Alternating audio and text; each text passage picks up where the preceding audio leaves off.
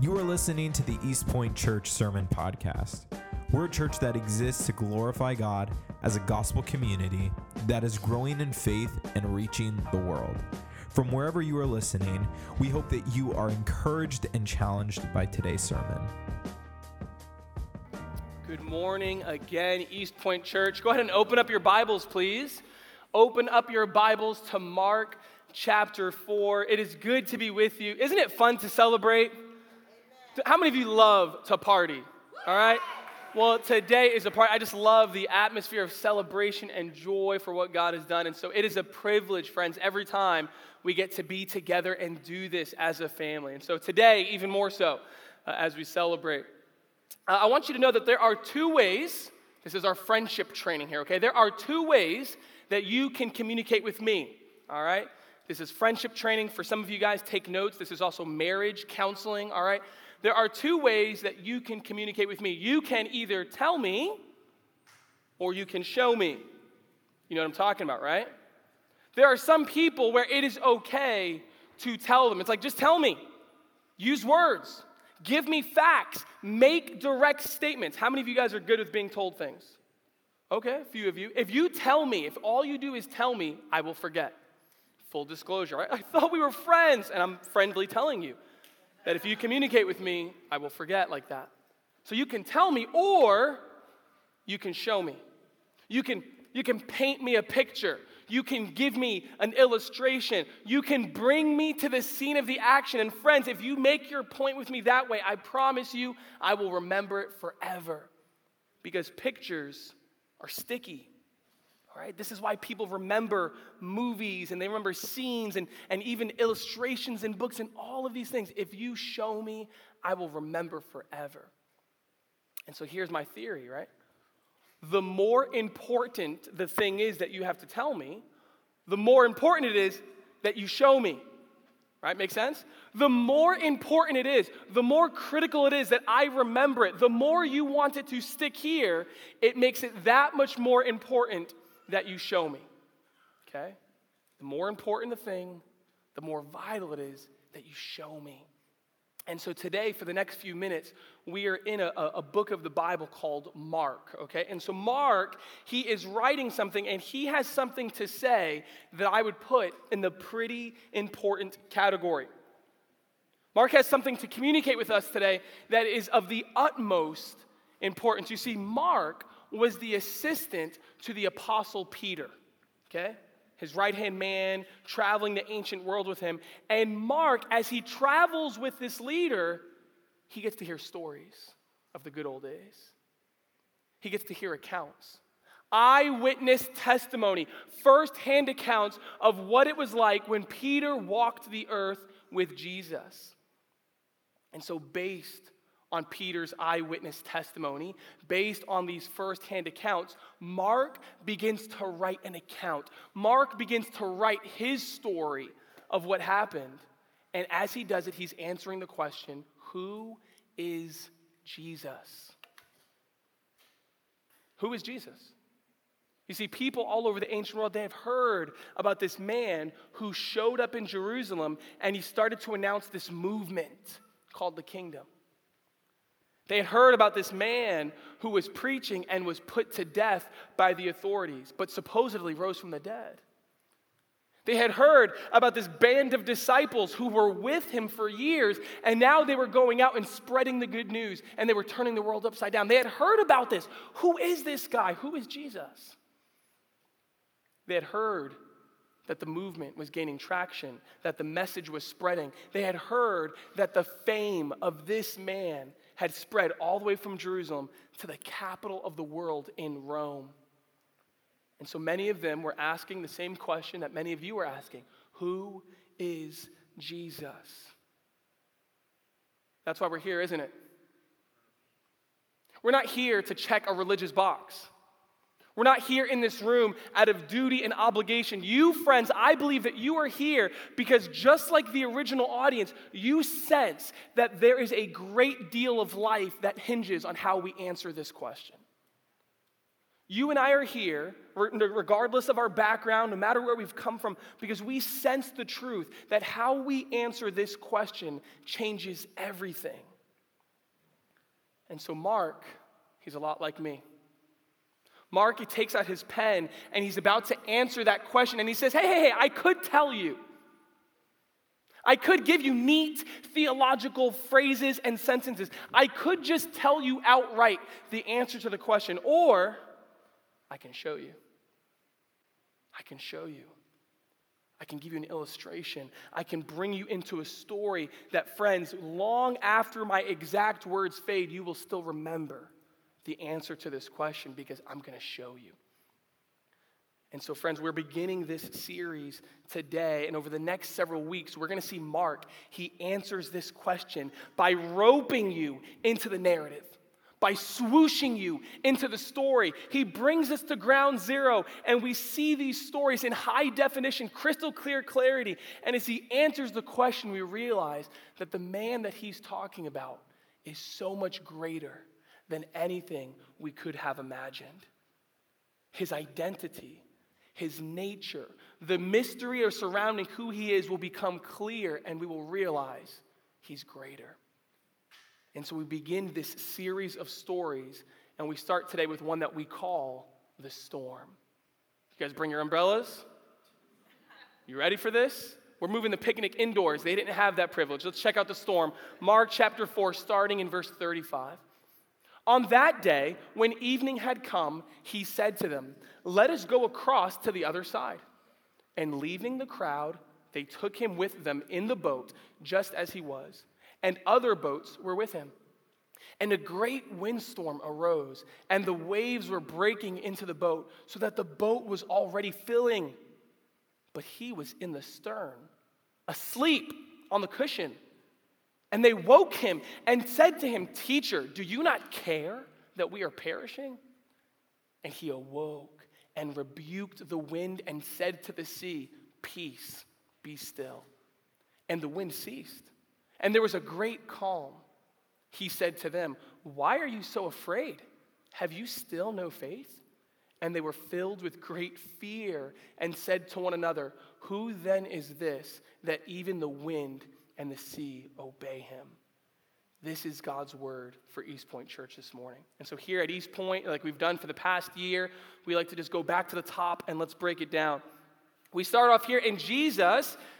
Seems like it's just another ordinary day. We see two groups of people that we've seen for the last several weeks. We've seen these two groups of people. One of them is the crowd. All right? How many of you guys enjoy a good crowd? How many of you guys are terrified of the crowd? Oh, you're like, oh, I'm sorry. All right, you're the crowd, right? Great crowd of people. And these are the people who they show up to all of the events for the Jesus show. You know? They love a good show. It's exciting. There's a lot of anticipation. Jesus is teaching in these parables, and they don't really get it, and they don't care to, but they're just here for the show. And so they don't really get any more. And so, but we've also seen a second group of people that long after the crowd leaves, we see a group of people who are leaning in for truth. And they're like, no, you're not allowed to leave yet. And they keep following Jesus, and they're pursuing truth, and they're asking questions. They are people that we call disciples, because they have responded to the call to come and be with him. And so here are these two groups of people once again, and Jesus is with the disciples. And they're going on a cross-lake adventure. And it's not just the 12 disciples. Let's make sure we're reading clearly. It says there were other boats with him, right? So it's not just the 12 apostles. There are dozens of disciples crossing the lake with Jesus. And so here's what Mark makes clear in these first few verses. Whose idea was it to go across the lake? It was Jesus. Mark is making it clear. He could have said, they happened to be crossing the lake.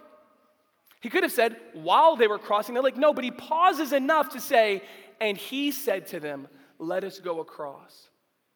Crossing the lake was Jesus' idea. He is intentionally leading them. So here's my question. Why would Jesus lead them across the lake if a storm was coming? And here's the answer. Because a storm was coming.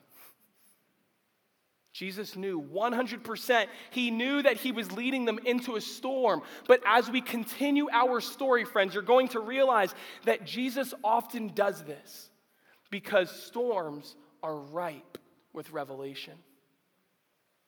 You see, the storms are scary, but God reveals things to us in the storm about ourselves. You see, when you're in a storm, God has a way, things that previously lay hidden beneath the surface of our hearts, he reveals those inner motivations. He reveals our thoughts. He reveals the expectations that we have on God. It's ripe with revelation.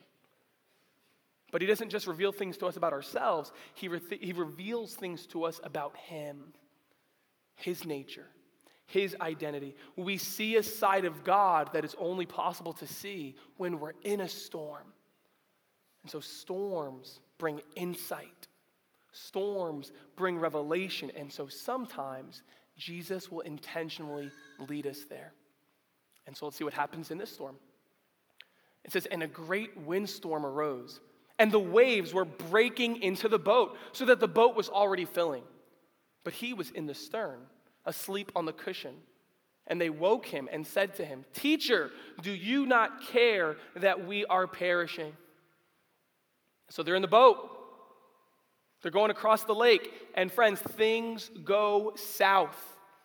Mark says they found themselves in the middle of a great windstorm. Not just like a little nonchalant windstorm, not just a little, great windstorm. They're no longer in control of their ship.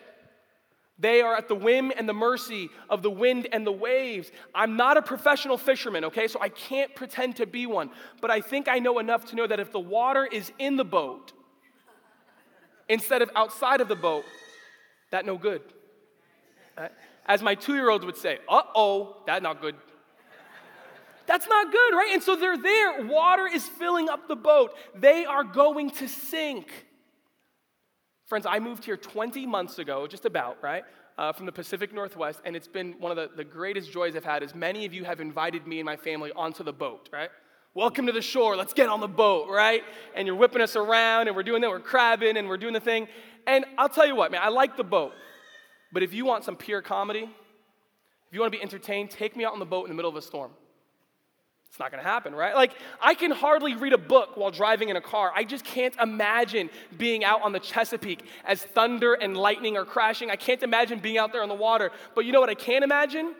I can imagine me, knees shaking in the boat, while these professional watermen are laughing at me, right? Can you picture that? Like, this rookie, come on, it's just a storm. Storms are my thing. And so I imagine these professional boatmen, they're not even fazed, because this is an area of strength. This is what they do. But here's what I noticed. This storm is so scary that even professional watermen, that even those who make their living out on the boat, even those who fish to feed their family, it is so big, it is so scary that they were terrified.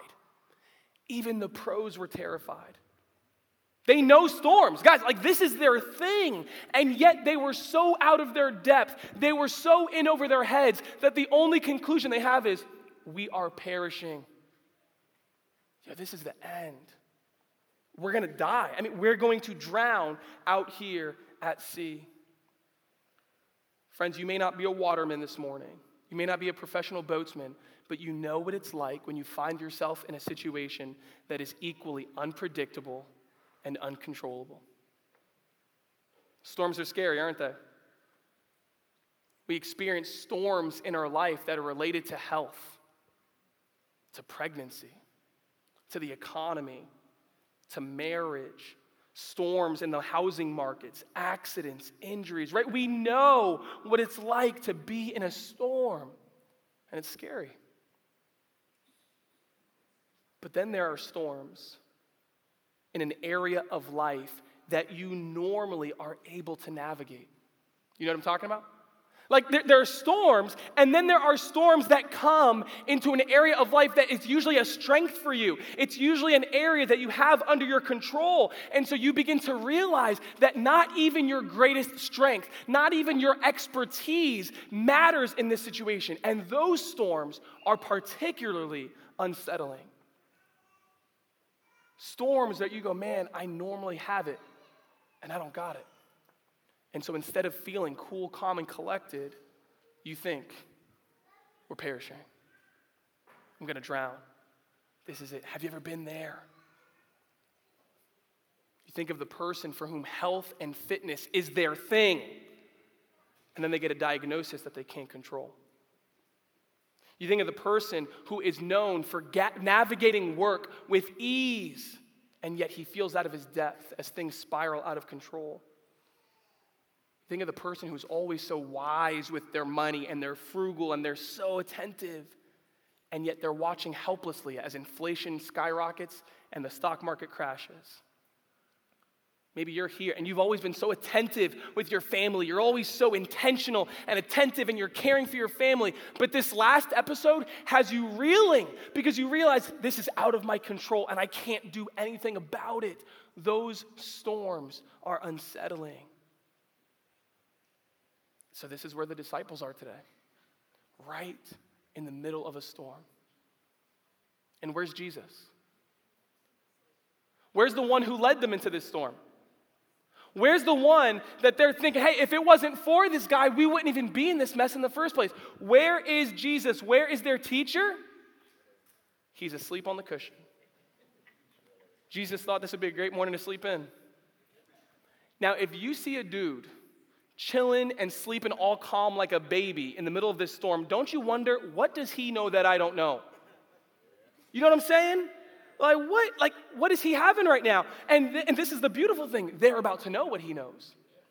He's about to reveal it to them.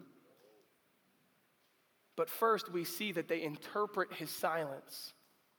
They interpret his calm. They interpret his inaction as a lack of care.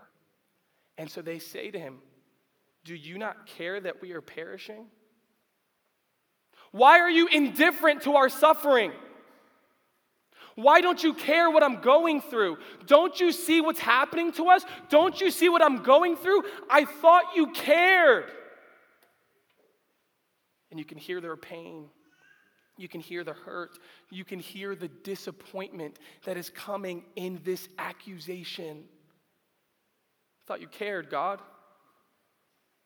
Don't you care? That's real, isn't it? No religious masks here. They're not quoting the cliches. They're not saying all the Sunday school answers that they memorized as children. This is raw. This is real. This is transparency here. Their unfiltered thoughts of their heart are being revealed and poured out to Jesus. Why don't you care about me? I told you, storms are ripe with revelation. And here the storm has just revealed their inner thoughts. They would have never said this on the shore, right? They would have never said this when they were safe and secure on the beach, but it was in there. And yet out here in the middle of the storm, the Lord has unearthed it, and he's exposed it. Could this be why Jesus brought them out here in the first place? Could it be that Jesus has a way of getting into our hearts, that he has a way of bringing our hidden expectations into the light? He often does this in the storm. And so even as they are hurling their accusations at him, even as they're blaming him and accusing him, I imagine Jesus saying, now we're getting somewhere. He's not offended by their questions. He already knew the questions that were in your heart. He already knew the objections that you had inside of your soul. He already knew it. He wanted you to know it. And so perhaps he's provoked it for that very reason. This past week, my wife and I, we put on National Geographic with our kids. It's like on Disney Plus, and so we saw it, and we started watching these archaeologists unearth treasures in Pompeii from the volcano, you know? And my kids, they were all about it for like 3 seconds, and then Micah goes, this commercial's lasting forever, you know? I'm like, kid, you're learning. Come on, this is beautiful, right? And I was all in it, and I made them watch it for another, 2 hours, no big deal.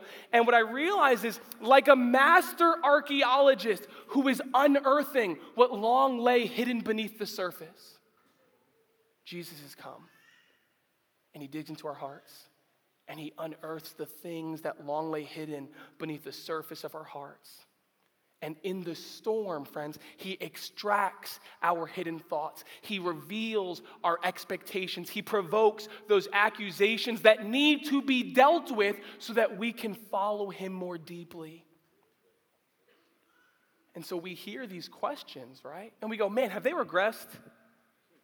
Have these disciples gone backwards? Because remember a couple of weeks ago, they were sitting at Jesus' feet and they were hungry for knowledge and they were asking questions and they've learned. And now they're accusing Jesus. Have they gone backwards? As crazy as it sounds, no. No, I believe Jesus has them right where he wants them. They're actually further along. Just like when an excavator has broken ground on soil. It looks messier, right? It looks like it's worse off. It looks like we've gone backwards. But friends, that is the site of progress. And so don't mind the disciples. Don't mind the transparency. Don't mind these accusations that they're hurling at Jesus. This is progress. Jesus has them exactly where he wants them. Because friends, in the storm, Jesus reveals what's in our hearts. Have you ever been in a storm like the disciples and you're there in the middle of the wind and the waves and you say something like, well, this isn't fair. I do so much for God. Why is this happening? He has just revealed moralism and entitlement that is in your heart. Have you ever found yourself in the middle of a storm and you point to that person? You go, what about her? I'm so much better than her and I don't deserve this. And how come she has this? And in the storm, he has just revealed self-righteousness. Have you ever found yourself saying in the storm, well, if he loved me, this wouldn't happen? And maybe you don't say that out loud, or maybe you do. But we think it in our hearts, and in the storm, he reveals that we have doubts about God's love and trustworthiness. We doubt God's wisdom when we say, man, there could have been so much of a better way. Just like the guys on the boat, we say, doesn't God care? I wouldn't even be here if I didn't follow him into this mess. Doesn't he see me? Doesn't he care? See what's in our hearts? Have you ever been in a storm and you said this, well, if he was good, and we question his goodness. We question his power when we throw our hands up and go, well, he probably can't even do anything about this anyway. Friends, have you ever been in a storm and you've even thought in your heart, and maybe it's come out of your mouth, well, if he was real, why would this be happening? And we see the archaeologist of our soul even unearthing, we doubt his existence. You see, friends, in the storm, God reveals our misconceptions. He unearths our faulty understanding. He exposes our underdeveloped views from God. And as it comes out, don't be alarmed. He has you right where he wants you. We ask our questions and we express our pain and we wonder, man, are people going to think I'm crazy and I should be better than this? And I've been in the church for so long and I can't even believe I'm asking these questions and I'm embarrassed to ask them. And Jesus is saying, no. I have you exactly where I want you. Now we're getting somewhere. He doesn't rebuke the disciples. He doesn't wake up and go, how dare you question my goodness? How dare you question whether or not I care for you? He doesn't do that. God can handle your questions, friends. He already knows what's in your heart. He wants you to know what's in your heart. So he doesn't rebuke the disciples. Do you know what he does rebuke? Let's see. And he awoke and rebuked the wind and said to the sea, peace, be still. And the wind ceased, and there was a great calm. He said to them, why are you so afraid? Have you still no faith? And they were filled with great fear and said to one another, who then is this that even the wind and the sea obey him? He doesn't rebuke the disciples. He rebukes the wind. He speaks to the water. How many of you have had a conversation with the wind lately? Right? Like, yes, my husband doesn't listen to me. No, I don't mean that, all right? How many of you guys have been in dialogue with the wind lately? How many of you guys get out there on your boat and you're just like pulling off your best Moana, just having a conversation with the water, right? Jesus is out here and he speaks to the elements. He literally addresses his voice to the water. He goes, peace, be still. just like you would hush your baby. Shh. Just like you would tell your dog to sit. Sit. You're like, does he really hush his baby like that? Oh, yeah. I am a brutal husher in my house, you know? Just like you would hush a child, just like you would command a dog. Jesus, the man in the boat, gives a direct command to the storm, and it obeys him. It doesn't say, and there was a reprieve in the storm. There's a little lull in the sea. There was a little break in the clouds. No, the only word that we can use to describe the intense level of calm is the same word we used to describe the intense level of the storm. There was a great calm. He brings great calm to great storms. To these fishermen, there is nothing scarier. There is nothing more powerful than the elements. No one can control the sea. A fisherman knows that. Nothing outranks Mother Nature. A fisherman knows that. But Jesus has just shown up and he's shown them otherwise. And he gives them a glimpse of the cosmic org chart. And high above the storms, higher than the wind, much higher than the waves, stands the one who is in the boat, stands the one who outranks and commands the oceans. Because he's the one who created them with a word. You guys know the Jesus Storybook Bible? Anybody have the Jesus Storybook Bible with your children? Yeah, I love this story. And there's a page where it gets to this story, and this is what it says. The wind and the waves recognized Jesus' voice. They had heard it before, of course. It was the same voice that made them in the very beginning. I told you, friends, the storm is ripe with revelation. And here Jesus is revealing to the disciples, he's revealing to all of you in this room who are asking the question, who is Jesus? That he is not only the one who commands the storms, he's the one who created the earth. Because the man in the boat is God in the flesh. The man in the boat is God in the flesh. Friends, the storm is scary. The storms are scary. He doesn't diminish them. He simply outranks them. The one in the boat with them, who didn't just send them into the storm, but who actually got into the boat and accompanied them into the storm, that man in the boat, he is infinitely greater than the storm. And he wants the disciples to know this. And so after speaking to the wind, after hushing the waves, he now turns to his disciples and he says, why are you so afraid? Have you still no faith? Do you remember a few weeks ago how Jesus, he was kind of toying with the disciples. He's like, what? You don't understand my cryptic illustrations? Wait a minute, you mean to tell me you don't perfectly understand my parables? I guess I'll explain it to you then. He's not condescending. He's not angry and impatient. Like a playful rabbi, like a winsome teacher with that smile and smirk dancing at the edge of his lips. He's like, come on. Oh, what? Were you afraid of that? Do you still not understand that I can command the wind and the waves? No! Of course they were afraid. No, they didn't know that he could hush the seas. But that's the point. Now they do. He has brought them to the cusp of revelation. He has brought them to the brink of a monumental lesson that will change their lives. He has brought them to the edge, and now he is revealing to them that the man in the boat is God in the flesh. Jesus has brought them to the place, friends, to the same place that he's brought many of you. They're asking the right questions. Who then is this? They sense that they're in the presence of something supernatural. They're like, I just thought that was my homie, and now he just spoke to the seas, and they listen to him. And they have a great fear, it says, right?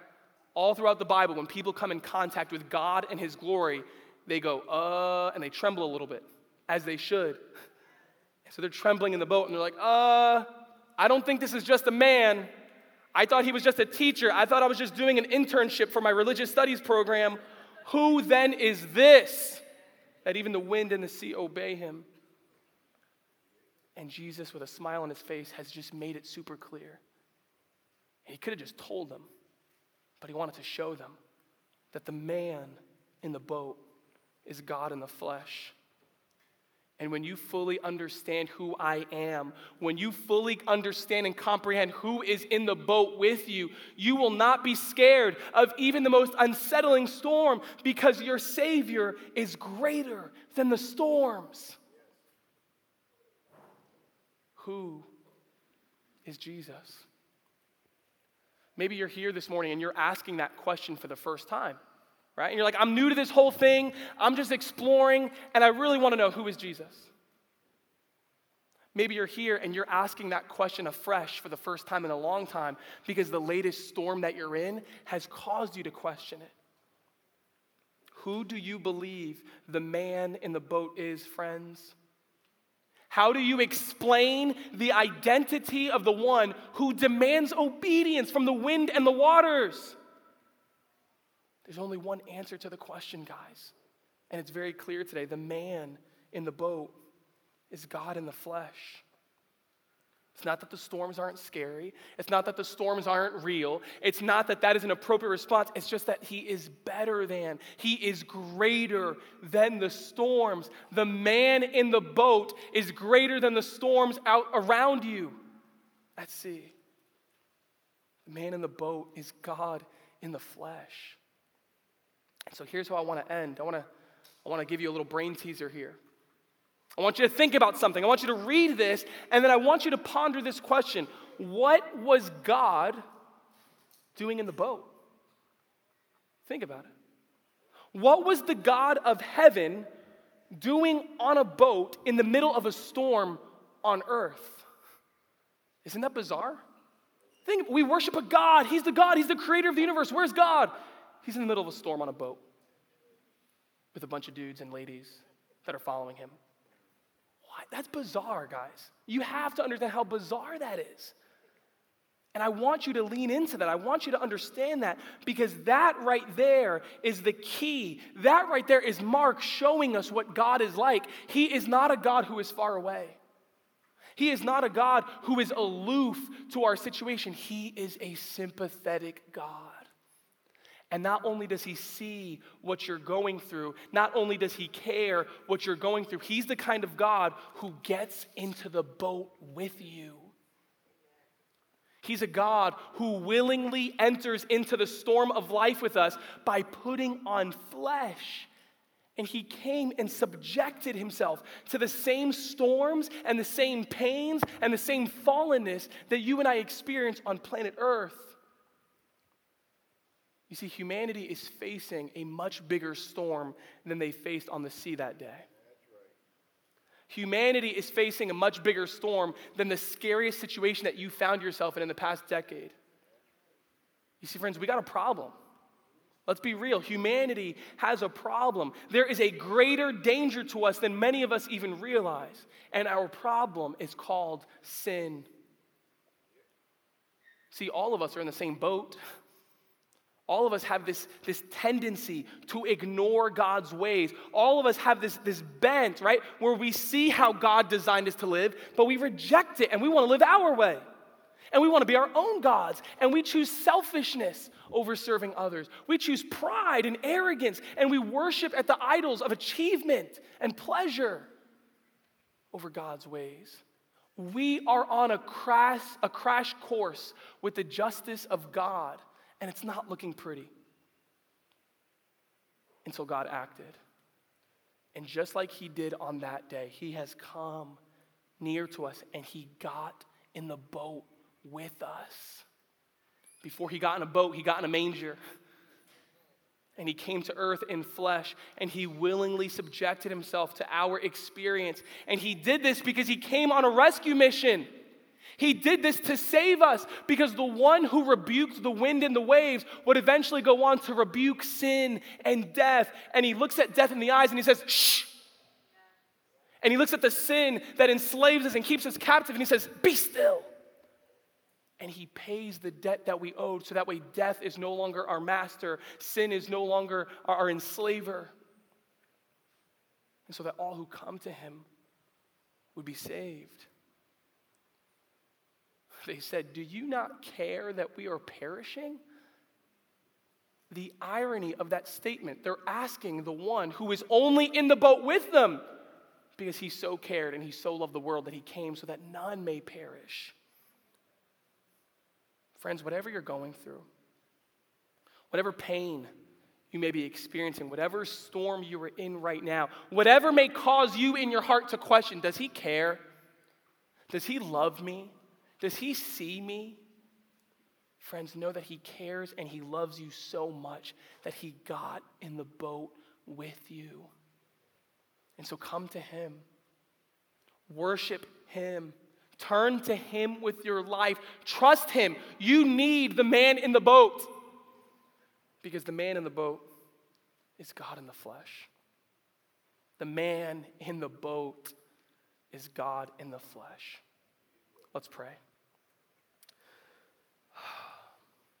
Father, thank you for showing us what you were like. Lord, how else would we know? How would we know what you're like? How would we know what to expect of you if you didn't first reveal yourself to us? And so thank you for that, Lord. Thank you for revealing yourself, and thank you for the picture of goodness that we see when we look at you. Lord, we know what you're like this morning because we see it in the face of Jesus.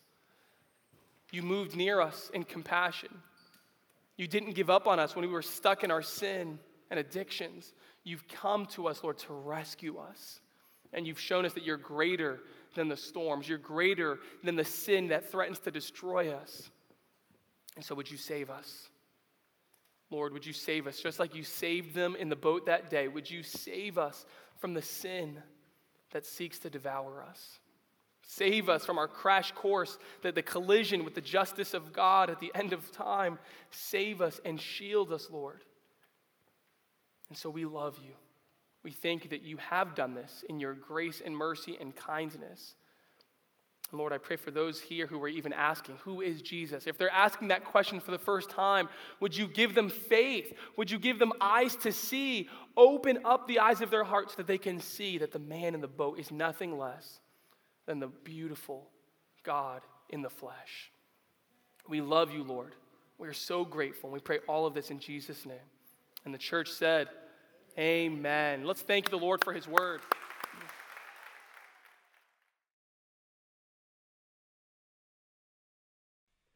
We want to thank you again for joining us for this week's sermon podcast. My name is Daniel, and I'm the music and creative pastor here at East Point Church. And if you were challenged, encouraged, or impacted in any way by this week's sermon, we would love to hear about it. It's your stories that encourage us in what we do, and we just want to celebrate what God is doing in your life. So you can go ahead and share with us at podcast@epeaston.com. Also, make sure that you subscribe to our channel to stay up to date with the latest sermons. Have a great week.